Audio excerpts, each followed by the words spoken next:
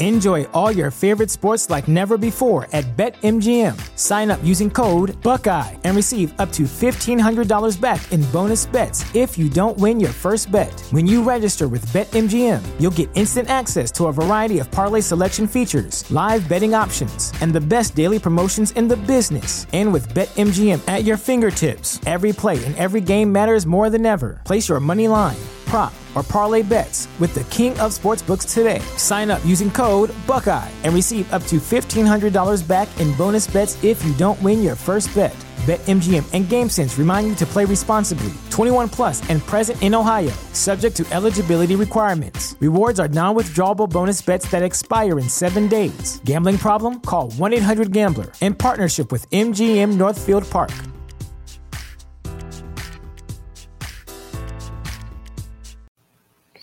Well, Suns fans, you can put it on the board, baby.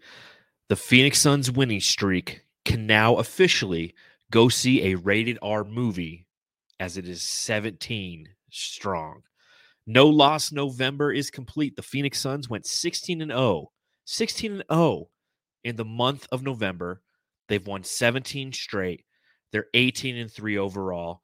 And you know what, Matthew? I don't care if the national media doesn't give anybody any credit. The Suns earned it tonight. There's respect on their name. Fantastic win. I'm over that, John. The whole national media giving credit, it doesn't matter to me anymore, right? That whole thing's staged. The Kellerman and Max I call him Max Kellerman. Oh my God, JJ Redick. JJ Redick and Stephen A. Oh man. Okay, so yeah. JJ Redick sticking up for the Suns. A lot of that staged. So I don't even believe that hype either. Who knows if that's even true? But the Suns came out, lost Devin Booker, still won the game. What's funny is Devin Booker versus Steph Curry. This is the first real matchup Booker's had, superstar to superstar, with the teams playing this well. And I think his whole career, I just don't remember. It was always Booker versus Giannis, Booker versus another superstar, maybe. But when they're actually playing the same position, going head to head, it is the first time. But it ended up a Suns win without those two really making a difference, right? Yeah, I mean, the Suns did an effective job of negating Steph Curry this evening, and we'll definitely talk about that.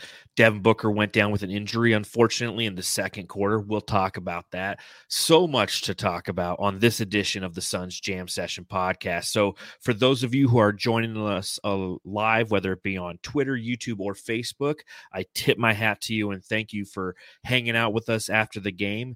If you're on YouTube, make sure you hit that thumbs up button. And if you're not on YouTube, head to YouTube and then hit the thumbs up button.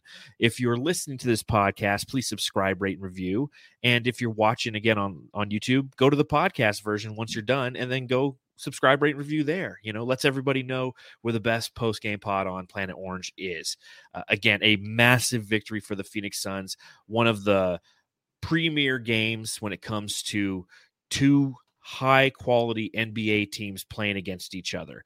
This game was the first in NBA history in which both teams entered with a win percentage of at least .85, so 85%, and each on at least a 7-game win streak. And it's also the fifth matchup with a combined win percentage of at least 87.5% in NBA history with a minimum of 20 games. So a historic game entering it, and a fun and entertaining game for the Phoenix Suns. They win by 8 points by a score of 104-96. And I was so engaged in this game. It was so much fun to watch. So, Matthew, you're popping open a beer tonight, right? I do. One more left in the fridge at Deschutes. Right. Nice. Right. Get that Deschutes IPA. I'm rocking my water over here. All right, there you go, water boy. Here we go. Pop them. Oh. And let's talk about a fantastic win for your Phoenix Suns. Cheers.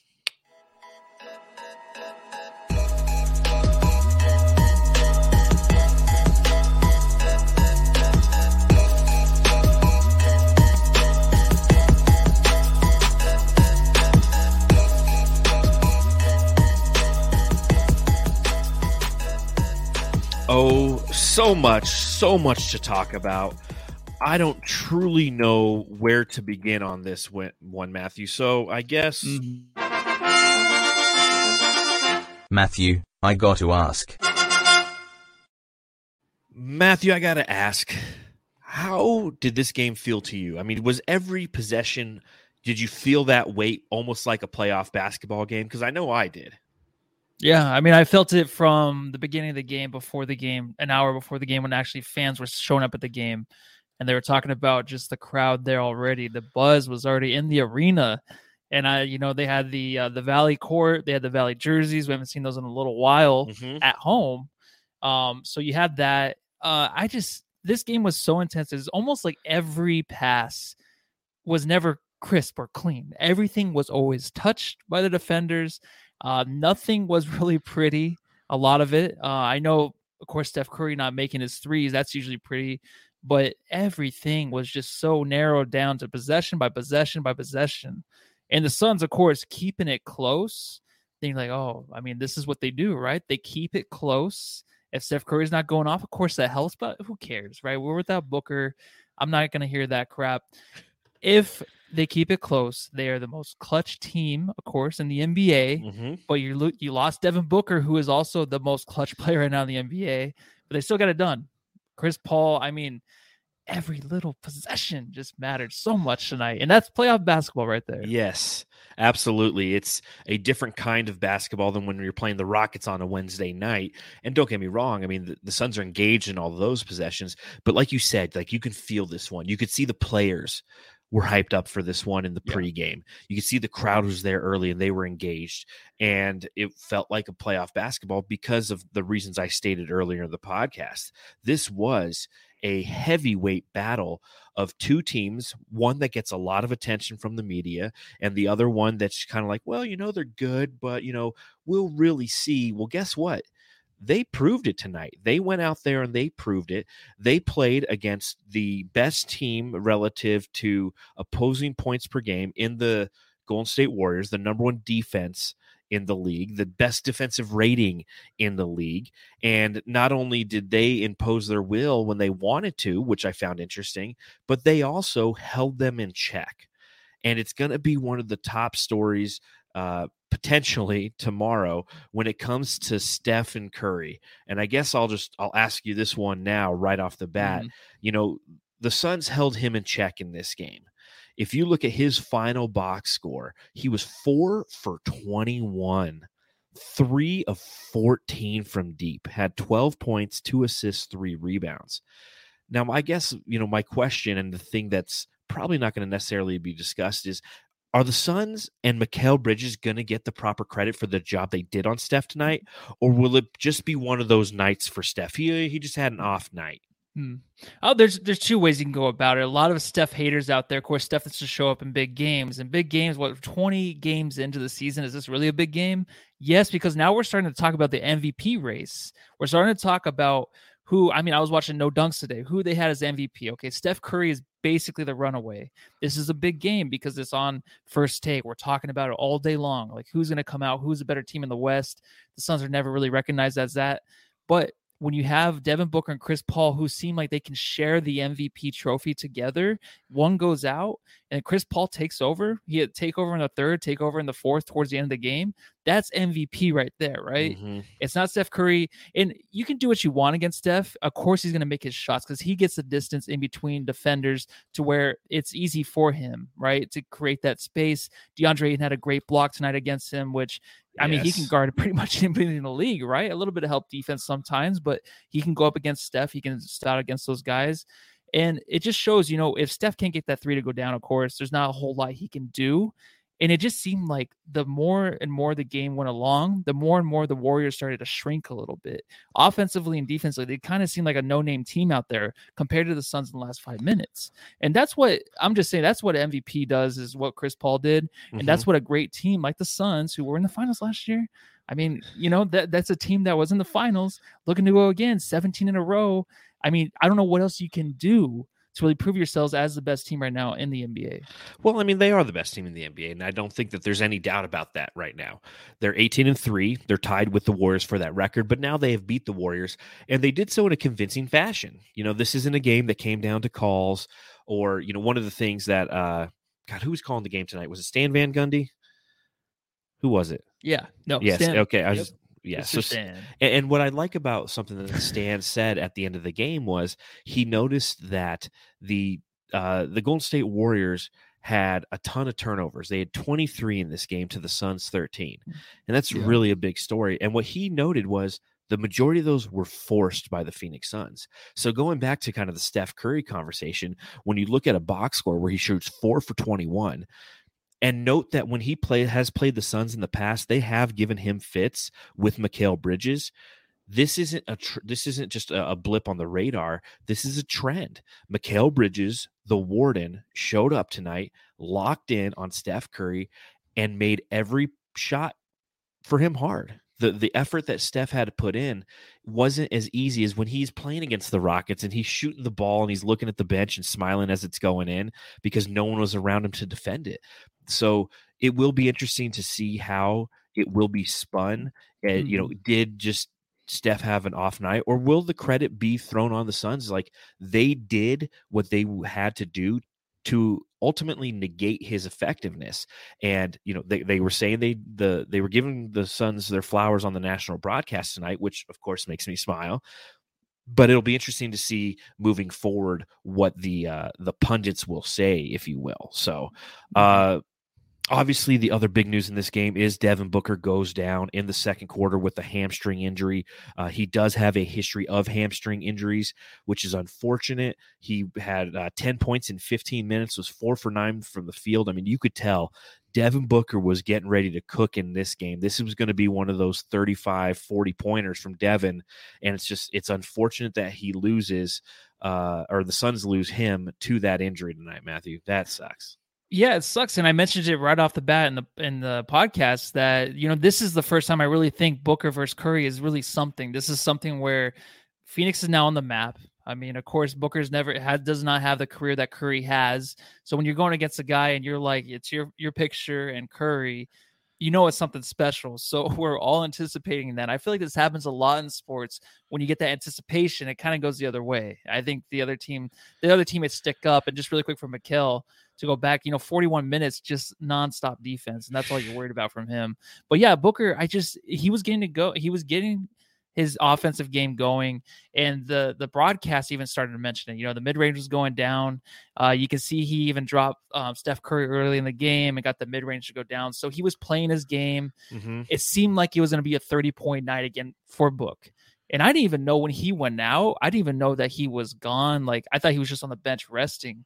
I didn't even notice that he did get hurt. I don't know if you noticed that or not. Yeah, I was all over. I was all over Twitter tonight. So, okay. I mean, when he went out, I knew instantly that he went out because when he left the game with about 5 minutes left in the second, like he went straight to the locker room. And Brendan Clean from Locked On Sports or Locked On Phoenix Suns, he was talking about it. Dwayne Rankin, a bunch of those guys were like, "Hey, Booker just went to the locker room."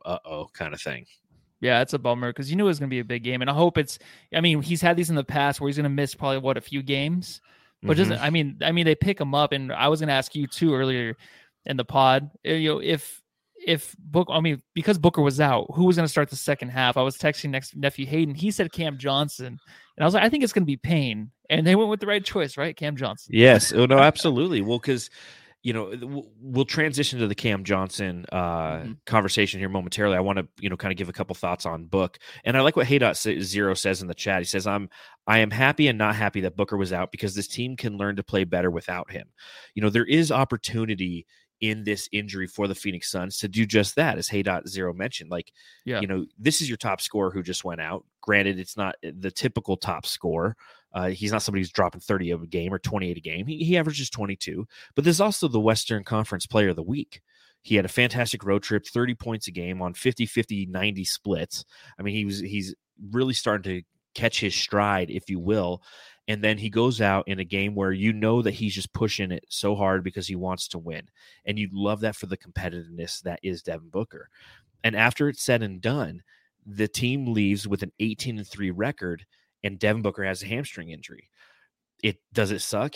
Yes. But the Suns are 18-3. They're 21 games into the season. And due to their record, they have time now allotted to them to allow him to get as healthy as possible. It's not like, oh man, we're fighting to get to a playoff spot. It's not like the old Devin Booker injuries when the Suns sucked, where it was, you had one of two options.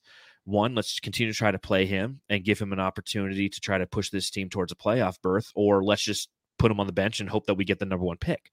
So, with Devin Booker's injury, again, it sucks. There really isn't too much of a silver lining, but the slight silver lining that does exist is the fact that the Suns have this really strong 18-3 record, and you could let him sit out for the next 2 weeks to rest the hamstring, right?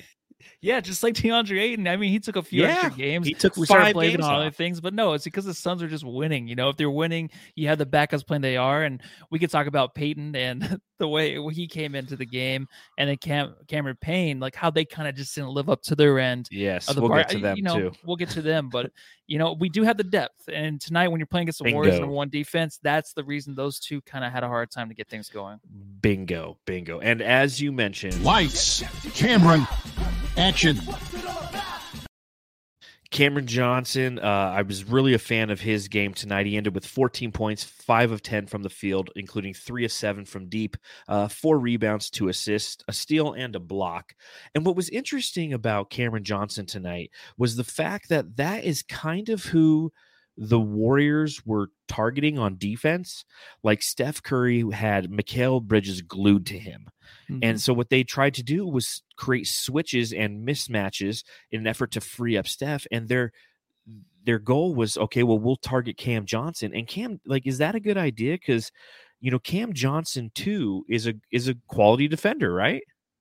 Yeah, no, he is. I mean, he's a step behind sometimes. I think they realize, out of all the players right now, who is still trying to learn, who's trying to advance their game defensively and offensively, it's Cam Johnson, right? Because there's still the boneheaded plays that he might throw out there, like tonight. I mean, he was wonderful, but there's still some things where offensively he was wide open, and I think the Warriors on the other end, on defensive end, they kind of left him wide open from 3 and a few times. I don't know if that has to do with him driving to the rim, which he's still getting better at, but then also he has some plays where I don't know if he knows how to drive and finish at the rim. He just ends up on the floor in a weird position and stuff. But while he's trying to hit his threes, he's pretty much wide open, and that's fine. I think that the defense is not focused so much on that, because if he starts to get hot, then he can bring it into the paint and finish there. But just some awkward finishes. But the one play and it's a couple plays where he was running the fast break and kind of lost the ball, and then he gave it to Mikal Bridges. Mikal Bridges gave it back to him, and then he clanked it off the rim. Those are the ones where Chris Paul pulled him to the side and was like, hey, on that, just slow it down. That's what Chris Paul was trying to do this whole game. I feel like kind of slow down the tempo. And I think Cam Johnson will go a little bit too far ahead out of his comfort zone on some plays. But right now you're seeing so much that is good to where those couple boneheaded plays, it's okay because he's still kind of learning. Like Draymond Green blocking him before the end of the third quarter, that's and then bad positioning. That's bad positioning, like you said. And I think that what he's trying to do there is maybe a little bit too much, but then the time's running out. He's getting helps up, so he kind of probably got embarrassed on that one, especially the reverse dunk he was trying to do, or the reverse lay-in, getting blocked on that one. So those are plays I know he can finish. It's just the positioning needs to be better for him, and he's getting there, right? And I think in the last 10 games, and including this game, his stats have been bumped up, and he's playing a lot better within that offense. Him and Mikal have a thing going on too. Released tomorrow, there's an article that I wrote about him and Mikal and how they're just playing so well together, and you want to see more of it, I think.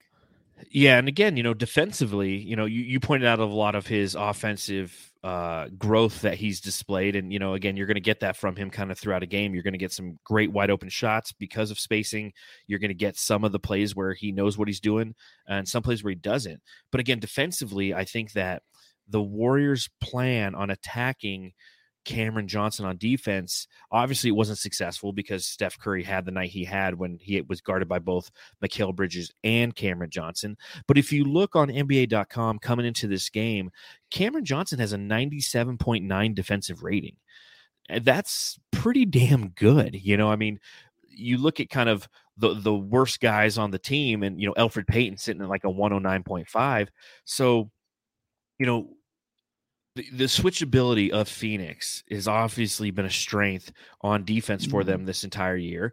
And it's something that a lot of national pundits have referenced about the Warriors is their switchability on defense too.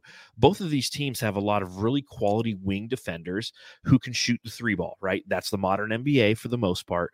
Although the Suns are 28th in the league in actually shooting the 3-ball relative to attempts, they're beating you to death around the rim and in the mid range.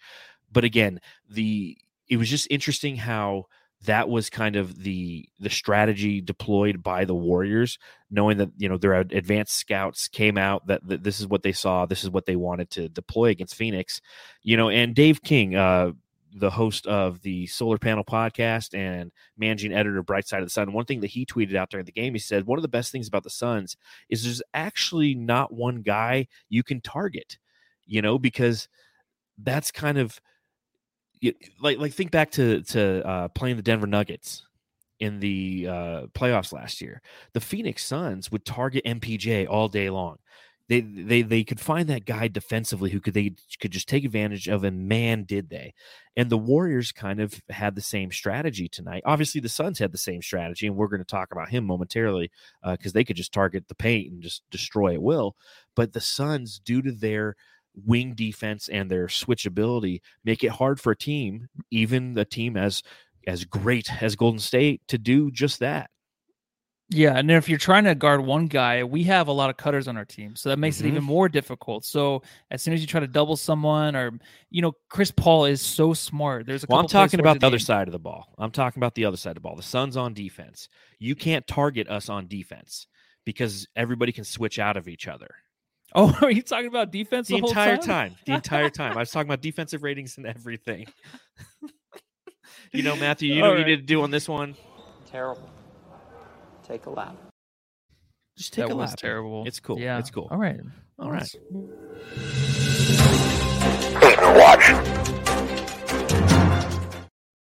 All right, Matthew, now I'm going to talk about the offensive side. Whereas you can't target any defender on Phoenix on defense, the Suns can target the opposition, and each night they find the matchup that's most beneficial to them. Obviously, tonight it was the interior, and it was DeAndre fucking Ayton tonight who feasted. Obviously with Devin Booker going down, you knew that the points were going to have to come somewhere, and it came from the 24 points, 11 rebounds, 6 of those on the offensive end from DeAndre Ayton, 11 for 19 on the night. He also had 1 steal and 2 blocks. Mad props to DeAndre Ayton. I've played this drop before, but it's time to remind you. Pay him. Pay that man his money. Dude, he balled out tonight. He's earning that check every night, man. Oh man. I don't think I've ever seen him in the first 6 minutes of this game ever come out and play the way he was playing. There was just a different kind of energy in him where he was grabbing offensive rebounds, coming back from like the 3-point line just to crash the boards. Like he's really never doing that. 4 for 5 early in the game. Him and McGee, of course, kind of went back and forth between minutes, but he didn't even have any touches really in the second. So to put up those numbers, play the defense he was playing, and then also the block against Curry, like he was just everywhere on the court, and the energy was just there. It's nonstop. That's the thing that was like always in the past. It's always the thing that Booker would bring up. Like, this is how you can play. Now I can see like there is a different edge to what Ayton can do on the court. And it's just like him just roaming around everywhere. Like how I mentioned before with the Warriors were kind of shrinking.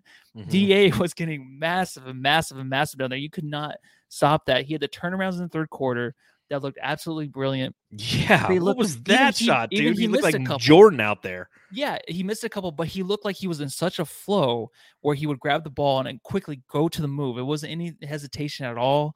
It was just something, even if the ball did not go in, he looked very, very confident in it. It was a different game, and we know DA can basically have his best games on national TV, right? He's always mic'd up. He's always the guy that's really focused on. He's the most exciting player right now for the Suns that has a good game. When he does, every time we take notes, it's the most notes I take out of any player, which is 2 little notes. But no, I'm just kidding. But there's seriously something with Ayton. There's just electricity around him to where he does shine.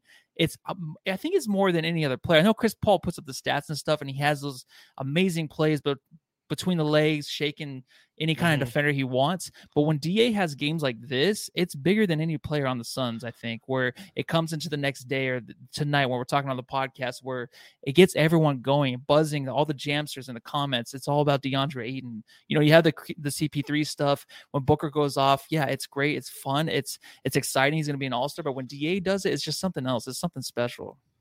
Well, it's funny because you mentioned, a possession where like he gets the ball and he doesn't hesitate, right? And then I wrote in my notes on a couple possessions, he did hesitate, but in a good way, where he, he got the ball on the block, he waited, he let the defense kind of set, and then he went to work, back down, hook shot. And so the different ways that he was performing tonight on the offensive end was unbelievably fantastic. He hits the turnaround Michael Jordan like fadeaway. It felt like I know it's not, but at the same time, like, this is an individual who's becoming more well polished in his game. And when he was asked to step up tonight, when the Phoenix Suns went in with the game plan and says, listen, they got Looney down there. Like, you can throw this guy in the cement mixer, pretend he's Jokic for the night, because he always plays well against Jokic. He's like, yeah, pretend he's Jokic and just go crazy on him. He did that. And I see some of the comments, it's like, hey, they should have fed him more. They should have fed him more. I felt like they fed him the appropriate amount. I've always said, like, if DeAndre Ayton's getting about 15 to 19 shots a night, that's right where you want him. You don't want him to go into the Karl-Anthony Towns world of 25 shots a night. He ended with 19 attempts tonight. And I think that, because again, you can't make your entire offense every possession pass the ball to DA. You have to get other guys engaged. You have to take advantage of other things. And again, you can feed it down to DA to allow the defense to collapse. He kicks it out, and then other good things can happen. So, but it all starts with DeAndre Ayton's ability to navigate the interior and to be effective in doing so. And we saw that right off the bat tonight. He had the 9 points in the first quarter, and then he went into just full dominating effect. I mean, he was the most dominant player on the court tonight, in my opinion. He was grabbing rebounds. He was making the shots. He was setting up his team. He was blocking Steph Curry from three. There was one play where he got switched on Curry, and Curry's doing all his quick moves, which he's, known for. And Curry just had to pass out of it because DA just stood there and just was like, I am a man, dude, and you are not getting by me. And, again, I saw it with Jordan Poole. Same thing. Jordan Poole navigates himself into a switch with DeAndre, and he's like, oh, sweet, I got a big guy on me. Now, on a normal night for Jordan Poole, that's an opportunity to go ahead and either shoot a three or pump fake, get the guy up in the air and, drive the basket. But DA's just rooted in defense and shot deterrence. It's like, listen, you pump fake it, my hand's right here. You try to go by me, I'm still right here. I've got the lateral quickness. And same thing, he tried to drive by him. He ended up kicking the ball out because it was a dead end. Dead end DeAndre is becoming a thing right now, because if you try to go in there against him, nothing good is going to happen for you. When you couple that with the way that he's playing offensively as of late, he is just max this guy. Paid this man his money, right, Matthew? Jeez. Yeah. No, and even the play where Steph Curry gets by him, Mikal Bridges comes over and swats the ball. So he knows he has the backup. He does as much as he can out there, which is a lot for a big man to stay on Steph. Yeah, and there's not very many big men who can actually stay on Steph. And that's one of the, the big takeaways, again, is how amazing he's been playing. Now you have the secondary guy, the guy who also likes to play center as well. He comes in, when DeAndre Ayton isn't playing. Double O McGee. So you have JaVale McGee going tonight. You like that new drop? I love it, man. I watched it like 3 times on Twitter. It was hilarious. Oh, well, thank you very much. But McGee, he didn't have an amazing night. He only played the 8 minutes, but he had 8 points in 8 minutes, 4-4 from the field. A couple rebounds. It was interesting, the Suns' strategy in this one, and. You knew DA was going to dominate the interior. JaVale McGee had a more productive first half than he had second half. I think, how many minutes did he play? Let me pull this up real quick. First half, JaVale McGee minutes played 4-2-4. So, they pretty much said you're playing 4 minutes in the first half, you're playing 4 minutes in the second half. And what they wanted to do was, utilize small ball lineups, things that the Warriors hadn't seen. Because the Warriors made no mistake about this entering this game. This was a big one to them. This is one they circled on the calendar. They had their advanced scouts there. They were ready for this game. And so what Monty Williams did is he's like, okay, you're used to JaVale coming in. We're going to go ahead and we're going to go with some small ball lineups. What was one of the lineups that I wrote down? It was Chris Paul, Landry Shamet, Devin Booker before he got hurt, Mikal, and Cam Johnson. Cam Johnson was playing the 5. And that was effective until Devin Booker got hurt. Now, as the game progressed, They had a sub Booker out. That's where you saw some of the Elfrid Payton minutes, and they weren't as successful. In fact, that's who cooked. That's when the Warriors cooked and kind of got back in the game a couple times. But JaVale McGee again killed the zone when they tried to throw the zone at us. And although he didn't have the most positive effect in this game relative to total time played, he was effective when he was out there. He was, and it seems like he played like more minutes. When I looked at 8 minutes, I'm like, wait, what? We still got to do the drop though. So I'm glad you pulled that off because it's so effective. When he was in the game, you think it's more, but the small ball lineup was interesting because I remember when Shamet came into the game, I'm like, okay, he's replacing Cam Johnson, and I'm like, oh, Cam's still out there, so he's playing the 5.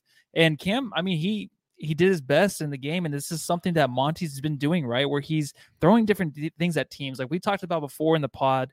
Other pods were like Shamet would have the ball offensively, bring it up the court. Like there's just different things that he is implementing into this offense, and he's expanding like just ways where teams can't really look at film. Like, okay, this is the Suns. This is what they're going to do because you don't really know. There's so much depth on this team to where even if Frank Kaminsky's out, you still have Cam Johnson that can play the 5. He's a tweener that we said 3-4, but when you're playing a team like the Golden State Warriors where they don't have the depth inside, then yeah, you can be small. And it's exactly what they did, and it was effective. It was something that really kept them in the game. So I don't know if you expect to see more of it, but I would still love me some more JaVale McGee because 8 minutes is not enough. I'm with you 110%. And what's interesting is we're going to play this team again on Friday. Yeah. And I bet you we see a little bit more JaVale McGee in that game because the Warriors are going to make some adjustments. Now, granted, we played Detroit in between, and man, I hope we beat Detroit. Going to 18 and set the franchise record. Yeah. You can't fall for that trap game. You got to come in focused in that game. And again, we'll talk about that at the back end of the pod, but it's interesting to see again, that's the advantage of depth. We've talked about it on the pod numerous times. And again, reminder, if you're here, hit that thumbs up button down below. Let everyone know where the best post-game pod on Planet Orange is. If you're listening to the podcast, please subscribe, rate, and review. Leave us a 5-star review on Apple Podcasts, and we'll play it right here on the pod. We'll read it and such.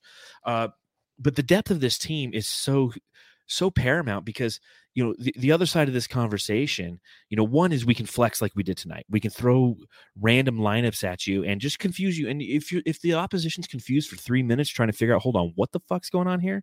Cam Johnson's playing the 5. Okay, who do we guard? Because then we turn into like the Clippers lineup last year in the playoffs where they're playing 5 out. We're starting to throw some 5 out offenses at you, and you're just like, what do you do? And by the time you become undiscombobulated, we've now put DeAndre Ayton back in the game. We've bought 3 minutes of DA on the bench. That's another way that this team can beat you is with depth. And covering for Devin Booker, not having him playing in this game. That's going to be another interesting side of this conversation. Again, tomorrow on whatever replaced the jump, because NBA Today. And, it's like, not only did the Suns win, they won by 8. They shut down Steph Curry, and they were without the Western Conference Player of the Week after he started off extremely hot. Like, I can't tell you how many different ways. Like, this is the perfect scenario when I woke up this morning in Phoenix, Arizona, before I hopped on a flight right here to lovely Reno, Nevada. Once again, I'm like living in Reno these days. And Matthew, we were both down in Vegas last week, so it's actually kind of nice to do a podcast sober. Am I right? But not for 15 minutes. Yeah, those are whatever. But again, having the national media take a look at this team and saying, like when I woke up this morning and looking forward to doing this podcast tonight with you, this is the scenario I wanted. Outside of Booker being hurt, it's like every check mark was hit by the Suns again tonight. Like they continually prove that team basketball trumps all. Yeah, and that's one thing. That's why the Suns aren't covered. Someone actually tweeted about it, how the Suns are a team. That's why they're not covered nationally. And that's fine with me, seriously, still. But the way that Chris Paul really does slow everything down, and like he just attaches himself to basically every player walking up the court. Like he is just maneuvering everything as he comes down the court, just hopping, skipping, doing whatever he wants against these guys offensively. You can't stop it. There's just multiple plays where Chris Paul would just throw passes basically behind his back to like Jay Crowder, whoever just would pop back for 3. He would find the guy that the defense is not looking at, which I don't know how it happens, but he does do that. And that is the reason why the Suns do win games like this, because he can just slow it down. The defense, no matter how good you are defensively, you can't stop what Chris Paul can do offensively. You can't. Usually defense can win out in the NBA, right? But his offense is just so much better. You can't It's stop both him. though with him. I mean, so it's time to give him some flowers, man. 15 points, 11 rebounds, 5 steals, Matthew. I mean, again, he ends with 7 of 13 shooting, 1 for 3 from deep, facilitated this offense to a victory, hit that one spin around shot where it's like he's like, I'm going to spin and then spin again. And then, hits he just big shot after big shot, knowing that his team needs him, facilitates the offense effectively, only had 2 turnovers. So 5 steals, 2 turnovers. I mean, and he's coaching the whole way. He talked about it on the post game with as the guys from the TNT. You had Chuck and Shaq and Kenny were asking him questions. Shaq's asking him about DA, and he's like, "Man, I ride that kid hard." And we talk the entire game, but I expect a lot out of him. And again, it's his leadership that is unparalleled in the NBA. And don't get me wrong, like Steph Curry is an amazing basketball player. He's one of the funnest basketball players to watch. And I assume he's a great leader because he's been in a lot of interesting situations in Golden State relative to different roster configurations, Kevin Durant coming in, and he is the most selfless player in the NBA. But I have never seen him lead in the same manner that Chris Paul leads a team. And obviously they're 2 different players, 2 different styles of play, and he might lead more by example or he might lead more by putting up 28 points a night. But you got you got Chris Paul, who's leading the league in assists, and he's right up there. Last I checked, he was 3rd in the league in steals. And after a night like tonight, it's going to put him right back up. And it's just, this Chris Paul has been nothing but short of a revelation. And once again, he did it tonight and assisted in leading his team to a victory that not a lot of people really picked the Suns in this one. No, and also Chris Paul, just really quick, he was at the end of the game. He was in their defensive. He was getting the rebounds. Yeah. He made sure, he stepped out of bounds once, but he was always in there trying to just take the ball away from the Warriors. How many times he went up to a Warrior, just ripped the ball away from him, and then also defensively under the glass was just, he was there. He was tipping the ball. He was grabbing the boards. He was always in the right position. That's how you lead too. Last 5 minutes, all out energy. He saves that energy. Then he's there. He's scrapping for everything. That's the one thing he does. A lot of these guys in the MVP race don't do. So that's our MVP, man. He plays both sides of the ball. That's the key, man. He plays both sides of the ball. One thing I wanted to mention real quick was Jay Crowder. He hit those 2 threes. Once we entered clutch time minutes, it was we went right in. It's 5 minutes. I think we were up 3. It was like 92-89 at that point, and the Suns closed the game on a 12-7 run to do so. And it started with Jay Crowder just hitting 2 monster threes, 5 for 11 from the field, 4 for 9 for deep, and 14 points plus 6 rebounds for Jay Crowder. But how huge were those threes? It was Jay, and then Landry Shamet got one and totally redeemed himself, because I did not think he was having a good game tonight. Obviously, Shamet ends with 9 points, 3 of 9 from the field, 2 for 7 from deep. But I didn't think it was a good Landry game, but I did think it was a good Jay game. Tell me what you saw from both of those guys. Well, Jay Crowder, as soon as he comes out 2 for 3 from 3, I'm like, this game's over. The Suns won. I feel like every time he starts the game that well, it's always usually going to go good for the Suns. Yeah. The 2 clutch threes, he just hits them perfectly. And I think Shamet does that too. He'll hit some clutch threes, and they keep giving him the ball in those situations because they know he can knock them down, right? He had a terrible night before that last 3, and they just keep feeding him. It's kind of like when DA was down low and missed a couple of gimmies, they kept feeding him. You know what I mean? So they trust these guys in their spots to really hit those shots. He wouldn't be paid. He wouldn't be in the game right there if they didn't think he can make those threes, and he does. And Jay Crowder, of course, he's going to make them. He'll have those games, right? But this game, you knew as soon as you started, it's just like, okay, this is going to be a good Suns team. Get that crowd going. That's Jay Crowder's thing. It's like, and even Cam Johnson, the way he's playing, don't replace this guy right now in the starting lineup. I know I've always said that. I know I've always wanted that. But right now, what Jay does, and you can ask for more leaders in that starting lineup with Chris Paul and Devin Booker, but Jay's another one of those, right? He's a guy that really can get the crowd going from his 3-point makes. It's weird. I think the volume goes up more with him making them than any other player really on this team. I don't know. That's probably something crazy, but we should probably get the decimal thing out there to see how loud the reaction is for each guy hitting their threes. Because Jay Crowder that place goes crazy every time he hits a three. I'll tell you another guy who gets a lot of love when it comes to threes is Campaign. He's definitely somebody who, cause I think, because you like to mention how much he just shouts. And I think every time he hits a three, he starts shouting so loud. I think he doesn't do that anymore. Oh, he did after a three tonight. I'll tell you that. Did he? Okay. Yeah. But if you look at Jay Crowder, and here's one of the reasons why I think it's, the crowd gets so excited when he hits those threes is because he does the majority of his 3-point hitting, if you will, at home. This year he's shooting 41.3% coming into tonight at home versus just 33.8% from the field. And if you look at his 3-point shooting, he's 35.7 on the road, at home, and he's only 29% at away from Footprint Center. So he's one of those guys who just feeds off that home crowd energy, which, if you're somebody who was at the game tonight, fantastic job. We could hear you on TV. Yeah. The national, super loud. the national broadcast, the TNT guys were commenting on it. That's what it's about. It's a true home court advantage when you come into the Footprint Center and you have to play the Phoenix Suns. One thing I will bring up, just quick side note. So, the logo for the Footprint Center, they really missed an opportunity. You don't know the logo for the Footprint Center? I don't. I'll look it up right now, though. It's like on the floor whenever they're playing. Like all you have to do is look it up. But one thing that they missed, I feel like, I don't know, the Footprint people missed is like all they had to do was turn their logo the other way, and it would have made perfect sense because it looks like an F. Because if you look at it, it kind of looks like a backwards F. I know. Okay.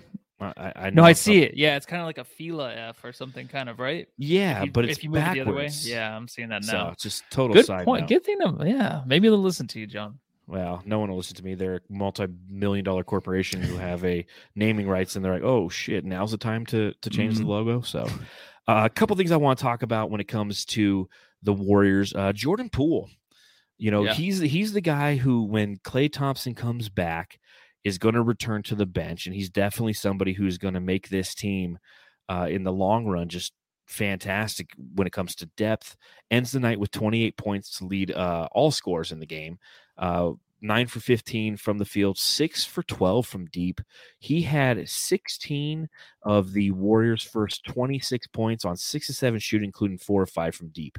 And then you had Otto Porter, who was just killing it too. And between Jordan Poole and Otto Porter, they had 30 of the Warriors' 53 first half points. What'd you see from these guys, man? Well, I mean, Jordan, that was really annoying, right? Jordan Poole in the first quarter, what he was doing. Yeah. It's been a while, I feel like, since we've had a guy that really, I mean, he's going to be like the most improved player, of course, winning that award this year. But we never really had a guy go off, I feel like, against us this season. I might be wrong, but I feel like we haven't had that guy. Like, because we really haven't. And we can cover it up, right? We can find this guy and we can cover him. But tonight it was difficult. Well, I mean, we spent so much time on Steph Curry that it opens up Poole. But you're right. Like, we haven't had to do this drop all season long. The Jack Taylor Award for the guy who comes out of nowhere and scores a shit ton of points on you. But he is somebody, though. You know what I mean? Yeah, like Jordan he's Poole, known now. Yeah, he's known now. Year. But he's somebody. Yeah, you're right. He's not the random guy coming off the bench who scorches you. Kind of like Otto Porter, but again, Otto Porter's been in the league long enough. We know who he is. He's somebody who we've wanted on the team. He ended 4 of 8 from 3.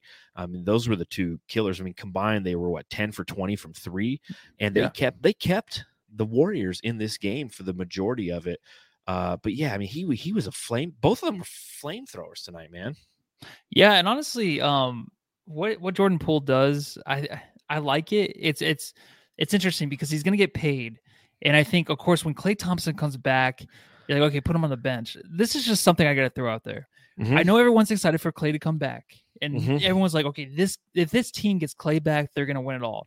I don't think that happens in sports. I don't think that ever happens in the history of any, like, football, basketball. Anytime a team is, like, really, really great and they're like, okay, wait for this player to come back and we're going to win it all. I don't think it ever happens. I think it goes opposite. I think the team turns mediocre. Any kind of chemistry, any kind of, good juju they had going into the playoffs or something, or even into the final games of the season, and he comes back. it's kind of ended. I mean, Jordan Poole, you're going to put him on the bench. It's going to be a different team, dude. I'm not saying they're going to suck with Klay Thompson. I'm just saying it's going to take some time to adjust. And this year is not their year. Maybe next year. I just think people are kind of blowing that out of proportion. I love Klay. He's one of my favorite players to watch, but I just think it's going to be a different team. It's not going to be the same at all as what they're playing right now. Allow me to retort. Jeez. I love this point, and I agree with it 100%. Klay Thompson's coming off of 2 pretty significant leg injuries. And you're right. Everybody keeps saying, it's like, dude, you think the Warriors are good now?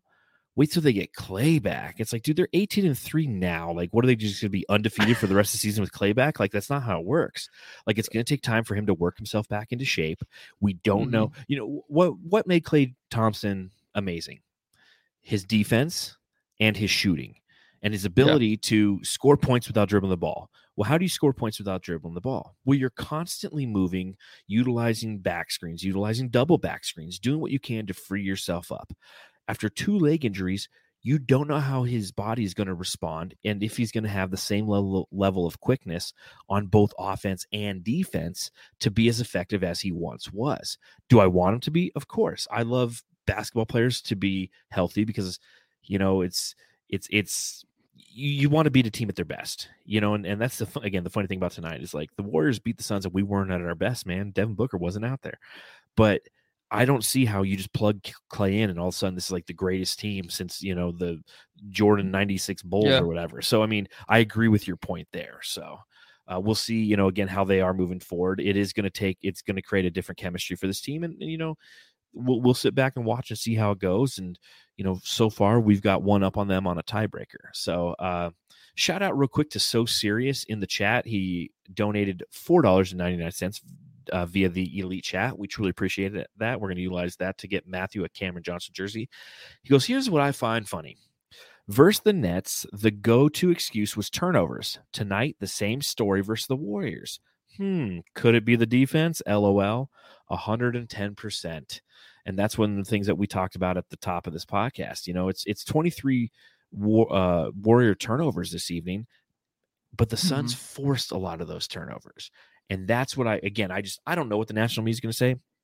I don't know if I care, but I'm always listening to what they say. You know, I'm on Twitter, I'm listening, I'm seeing what people are saying. And part of me, I truly just don't give a shit because as long as you keep downplaying what the Suns are doing, like, cool, we'll just continue to beat the shit out of people and surprise you.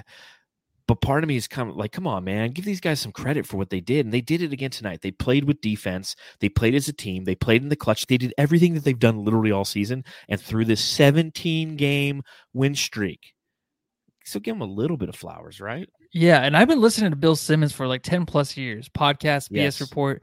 Never, of course, has he ever picked the Suns to win a championship till this year. So for me, you would think like, oh, that would mean everything to me. Like that's glorious. Like the Suns are going to win it all because Bill Simmons said it. It's like, no, like now that I'm like older, I just feel like all of it's just, I don't think Bill Simmons is fake, but a lot of the ESPN stuff is fake. So don't buy into that because it doesn't matter. Because this, you know, the Suns team doesn't care. They have their own agenda. And it's something that is different from what everyone else is saying. They're more positive. They're together. They're more united. You were watching Chris Paul at the end of the game.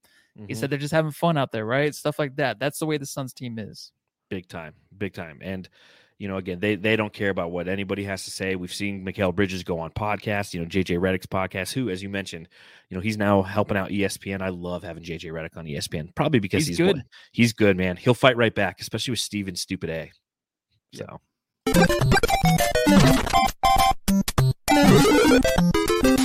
Jam Star of the Game. All right, Jamsters, this is your time that if you're listening, please just subscribe, rate, and review. And if you're watching, let us know in the chat who your Jam Star of the Game is. Matthew, this is a tough one, so I'm going to let you go first. All right, I'm going to go with the first comment I see. All right. Oh, Bridges. I'm not going to pick Bridges. I'm going to pick, I guess I'll go with CP3. You're not going to pick Bridges. I can't. Just because I know his defense was great. All right. But Chris Paul, the way he ended the game, 5 minutes defensively, boarding, rebounding, he looked like he was 7 feet in there grabbing the boards. And the way he just maneuvered the offense is something you can't ignore. The way DA played tonight, too, of course, his energy was just something else. But I'm gonna have to just go CP3 on this one, man. Because we've been talking about MVP the last couple of weeks in the media, and I think CP3 made a statement tonight where he should be acknowledged as one of the leading candidates. Yeah, I mean it's tough because I guess just if you look at the stat line, Mikal Bridges only ended with 2 points. So obviously you're just like, okay, well, it can't be Mikal Bridges because the points. But again, I mean, the defense that he played was just unbelievably huge when you shut down the top scorer in the league. This isn't, this isn't Carmelo Anthony. It's like WD says, yep, he sent Curry to jail today. Harden and Curry. Yeah, Harden then Curry. I mean, think about that. We got some love for Bridges, some CP3, point God. Elfrid Payton, LOL. Yeah, those were some rough minutes. DA, Bridges, Mikal, CP3, Mikal, Ayton. I mean, you really can't go wrong on this one. You said CP3. I'm going to give it to DA. And don't get me wrong, like I'm definitely right there. I believe that the Warden did do a fantastic job. But I'll give it to DA because I just think that he set the tone. He was a man amongst men tonight. He imposed his will. Mark Wahlberg, Matt Damon, or DA. So I mean, that's who I got to give it to. I mean, there's no wrong answer, obviously, to this one. Monty. Yeah, that was funny. Him stepping on the court. Yeah, Monty get a technical right in clutch time. He's like, oh, shit. It was after Jay Crowder hit one of those threes. He was just I just love his reaction, though, after. It's like, oh, my bad, guys. he's like, God damn it. I done messed up now. So real quick, I do want to bring up this segment real quick.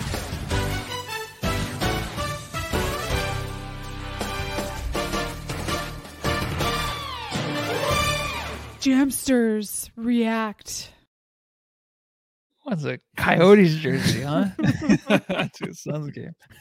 So this is one we haven't done in a while, but one of the things that I did on YouTube is I reached out to our Elite Jamsters. So if you're interested in becoming an Elite Jamster, all you have to do is click the little join button down below or follow the link in the description of this broadcast.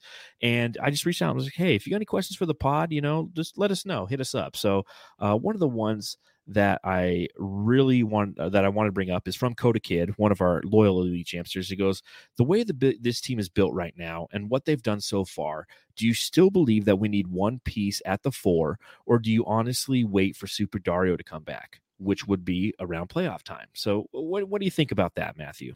Okay. Yeah. Earlier in the season, I thought there was one more piece we needed. All right. So things changed, of course. I think the way the Suns, of course, last year, going to trade deadline, nothing. So they really trust this team. I don't know how you can't trust them right now with this win, and then just the way they're playing with the backups coming in with injuries. Everyone's filling the roles that they didn't even know they would have coming into this season, and they're doing spectacular. I mean, Frank was amazing. Now you got Cameron Johnson playing the stretch 5. Like, there's just things that this team can do individually where they can just expand their roles and fill them great. And I don't know. Of course, one more piece would be great, but you can't mess with this right now. And I'm not just saying after this game, but the win streak, everything, you would have to trade away a piece, and you don't want to trade anything out of here unless it's like Jalen Sticks, of course. It has to be somebody. If you want a really good piece, it would have to be someone from this unified group right now. To take them out, that would just screw everything up. So I'm not all about that. And, that's one thing that I think we both agree on. And I feel like the majority of people they always think that one more piece could be added. They always think a guy can get more minutes. I'm sure there's somebody in the comment tonight or somebody on Twitter somewhere is like, yeah, dude, it's great that the Suns just beat the Warriors, right? It's fantastic. 17-row, fuck yeah. But can we get some more Sticks minutes? Like, people always want what they don't have. And I love what we have right now in every aspect of what this team is. So to Coda Kid's question, he's like, do you just kind of sit around and wait on Dario and hope on that? I say yes. I say, come playoff time, if Dario has the capacity to come back and play, you plug him in as your power forward backup on a third team basis. I mean, Frank and him out there if we need it. So again, it just adds to the depth. And I think that, we're balanced across the board. Why, as you mentioned, why mess with the chemistry? So again, Coda, thank you so much for that question. We do have some other questions in there that we'll address on future podcasts. But again, if you want to become an Elite Jamster, just click that join button down below. Next up, we have the Pistons on Thursday night. Second game of 2 at home for the Phoenix Suns. What are you looking for in this one outside of a victory for your Phoenix Suns, Matthew? Let's go. Let's get this one over with, right? Come on, let's just get this one over with. Let's get 18. Let's just win it. If they lose this game, does this last game mean as much? Of course it does. 110%. It does, but getting 18 is pretty awesome. I think last pod I was like, this streak doesn't mean anything. I did have a little bit to drink. It doesn't mean anything. We got to wait till the playoffs before really. I don't even know how I remember that I said that, but this game we got to get in there. I don't know if Cade Cunningham's even playing. I don't know what they got going on over there with the Pistons right now, but I just know it should be an easy win. Yeah, I mean, I'll tell you what they got going on with the Pistons. Not much is what I'm going to kind of err on the side of not much. You look at them right now; they're currently 4-16. They are the second worst team in the NBA right now. They just haven't really, done what you thought they would after they got the number 1 overall pick. They're a team that is trying to develop Cade Cunningham, the number 1 overall pick in the draft. They're trying to develop Sadiq Bey. They're still led in scoring by Jeremy Grant, and if that's the case, you're not going to be a top tier team. Jeremy Grant is a fantastic player, don't get me wrong, but he shouldn't be your number 1 option on offense. He's a great role player, as he's shown when he played with the Denver Nuggets. So he needs to kind of return to that role. And of course, the guy who started 3 games, played a total of 18 and averaging 7.7 points per game and 3.6 rebounds is your boy, Josh Jackson. So, obviously we're predicting a win for this one, right, Matthew? Yeah, we got the win. Yeah, that's and man, that'll make this win streak legal. They can buy cigarettes and Playboy. Yeah, because it'll be 18. It'll be 18. So, looking forward to that game and looking forward to let's see how many people we lose here, Matthew. Childhood trauma. So we're at the back end of the podcast. To those who've stuck around, we appreciate it. Subscribe, rate, and review. But we have about 5 minutes left, and I figured, one of the things that we do from time to time is we do our childhood trauma segment where we completely go off topic and we just talk about childhood traumas that we have experienced throughout our lives. So on the last edition of this, I revealed that my dad's a paranoid schizophrenic manic depressive with agoraphobia, and he raised pigeons. And Matthew got into a van as a very young lad and just started driving away. Is there anything else you want to share? Yeah, actually, last pod I did it with Suns Geek, and I think I did. Was that a dream? No, I don't think it was a dream. Jams, just let me know. I think I did one where I went to McDonald's. Yeah, I think I did say this one. I went to McDonald's and I was embarrassed because I went to a women's bathroom. I got another bathroom one. All right, if you want to hear this one. So, yes. I think it was 1st or 2nd grade. Gotta drop a deuce. So I remember exactly, if I go back to my school, I remember which bathroom, which stall. So I had to use the restroom. This was like, I didn't have an issue back then. I would just go, drop a deuce and leave. Mm-hmm. But when I went in there, 2 dudes came in, or 2 boys, 2 bullies came in. And as soon as I was sitting there, they started yelling at me. They're like, get. What, through the stall? Yeah, they started yelling at me. They're like, get out of there. Like, they just started harassing me. And I had to hurry up and just leave. And you know what I missed doing? Oh, so I you just did left. Wipe. And ever since then, I think about that a lot now whenever I have to use the public restroom. Ever since then, it's been a little rough for me. So that is actually very, very traumatic. Yeah. I've seen counseling before, but not for that. So maybe this is something I got to visit. So do you still have a fear of going to public restrooms, or you still do it, but you don't have a fear, but you do, like, you kind of are always afraid that somebody's going to come in and yell at you? I don't know. There's just a little bit of a fear, so I don't know. I don't know why I shared that, but we did lose 20 viewers again. like instantly. Yes. Real quick, Felix says, Book tweeted "No Lost November." You know what? I tweeted "No Lost November" right as it happened, so I beat you to it, Book. Well, if we're going to go bathroom style childhood trauma, I guess I have one. I grew up in Southern California, and one of the advantages of growing up in Southern California is when you took field trips, they were to cool fucking places, right? So one time we got to go to Universal Studios Hollywood on the first grade trip, and it was really cool. I got to see the Ninja Turtles. It was right when like the Ninja Turtle movies were out and the action figures, I mean, I was born 82, so this is about 88, 89. And I just remember it was so much fun. Everyone got like got an action figure and all this stuff. So the teacher's like, all right, everybody, it's time to go to the bathroom. So what I did is I went in there to go to the bathroom, and I took my pants all the way down to the ground to take a waz. And there was a little kid who started laughing. He's like, oh my God, and he laughed at me. And I was like, what are you laughing at? Yeah. And like, I didn't really understand it. I remember going home and telling my sister about it. My sister's like, I'm like a girl, so I don't know what bathroom etiquette is. My sister's 3 years older than me, but she's like, but I don't think you're supposed to bare ass it in a bathroom publicly. And I'll never forget the last day of first grade. We're all standing in line and to leave or something, or the teacher's saying goodbyes or whatever. And that kid was standing right in front of me, and he turns around and he acted like he took his pants down and he laughed at me again. I was like, oh my God, like so like have you seen what is it called? Jonah Hill movie, Superbad. Yeah, you know where they're like, like people never forget. Yeah, that was that kid. He like never forgot. What a prick that kid was. So yeah, that's scary. I think as I got older, my friends would like do that as joking around in the bathroom. Just like they're like, oh, let's just they're like in a public restroom, and then people just walking like, okay.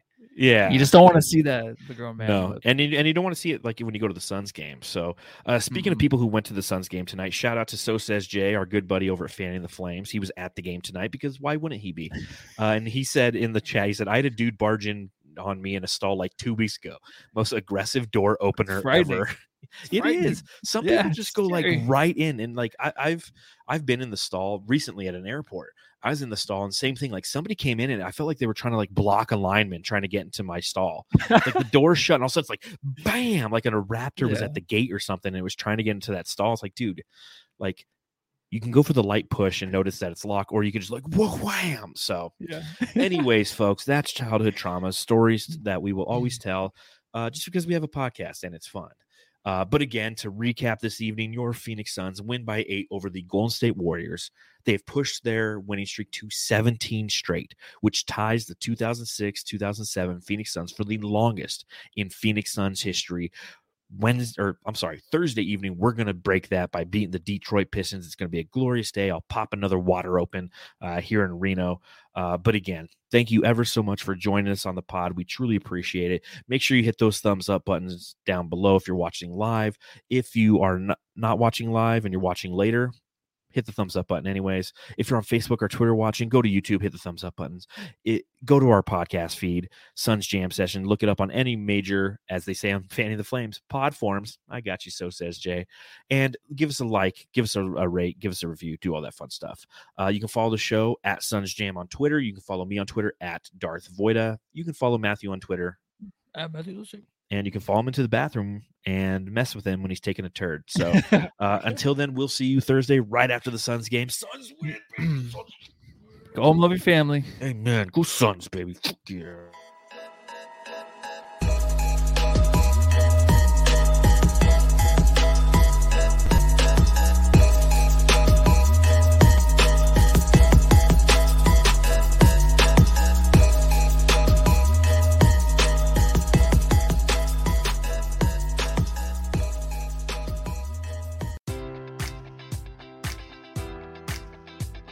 Enjoy all your favorite sports like never before at BetMGM. Sign up using code Buckeye and receive up to $1,500 back in bonus bets if you don't win your first bet. When you register with BetMGM, you'll get instant access to a variety of parlay selection features, live betting options, and the best daily promotions in the business. And with BetMGM at your fingertips, every play and every game matters more than ever. Place your money line, prop, or parlay bets with the king of sportsbooks today. Sign up using code Buckeye and receive up to $1,500 back in bonus bets if you don't win your first bet. BetMGM and GameSense remind you to play responsibly. 21 plus and present in Ohio, subject to eligibility requirements. Rewards are non-withdrawable bonus bets that expire in 7 days. Gambling problem? Call 1-800-GAMBLER in partnership with MGM Northfield Park.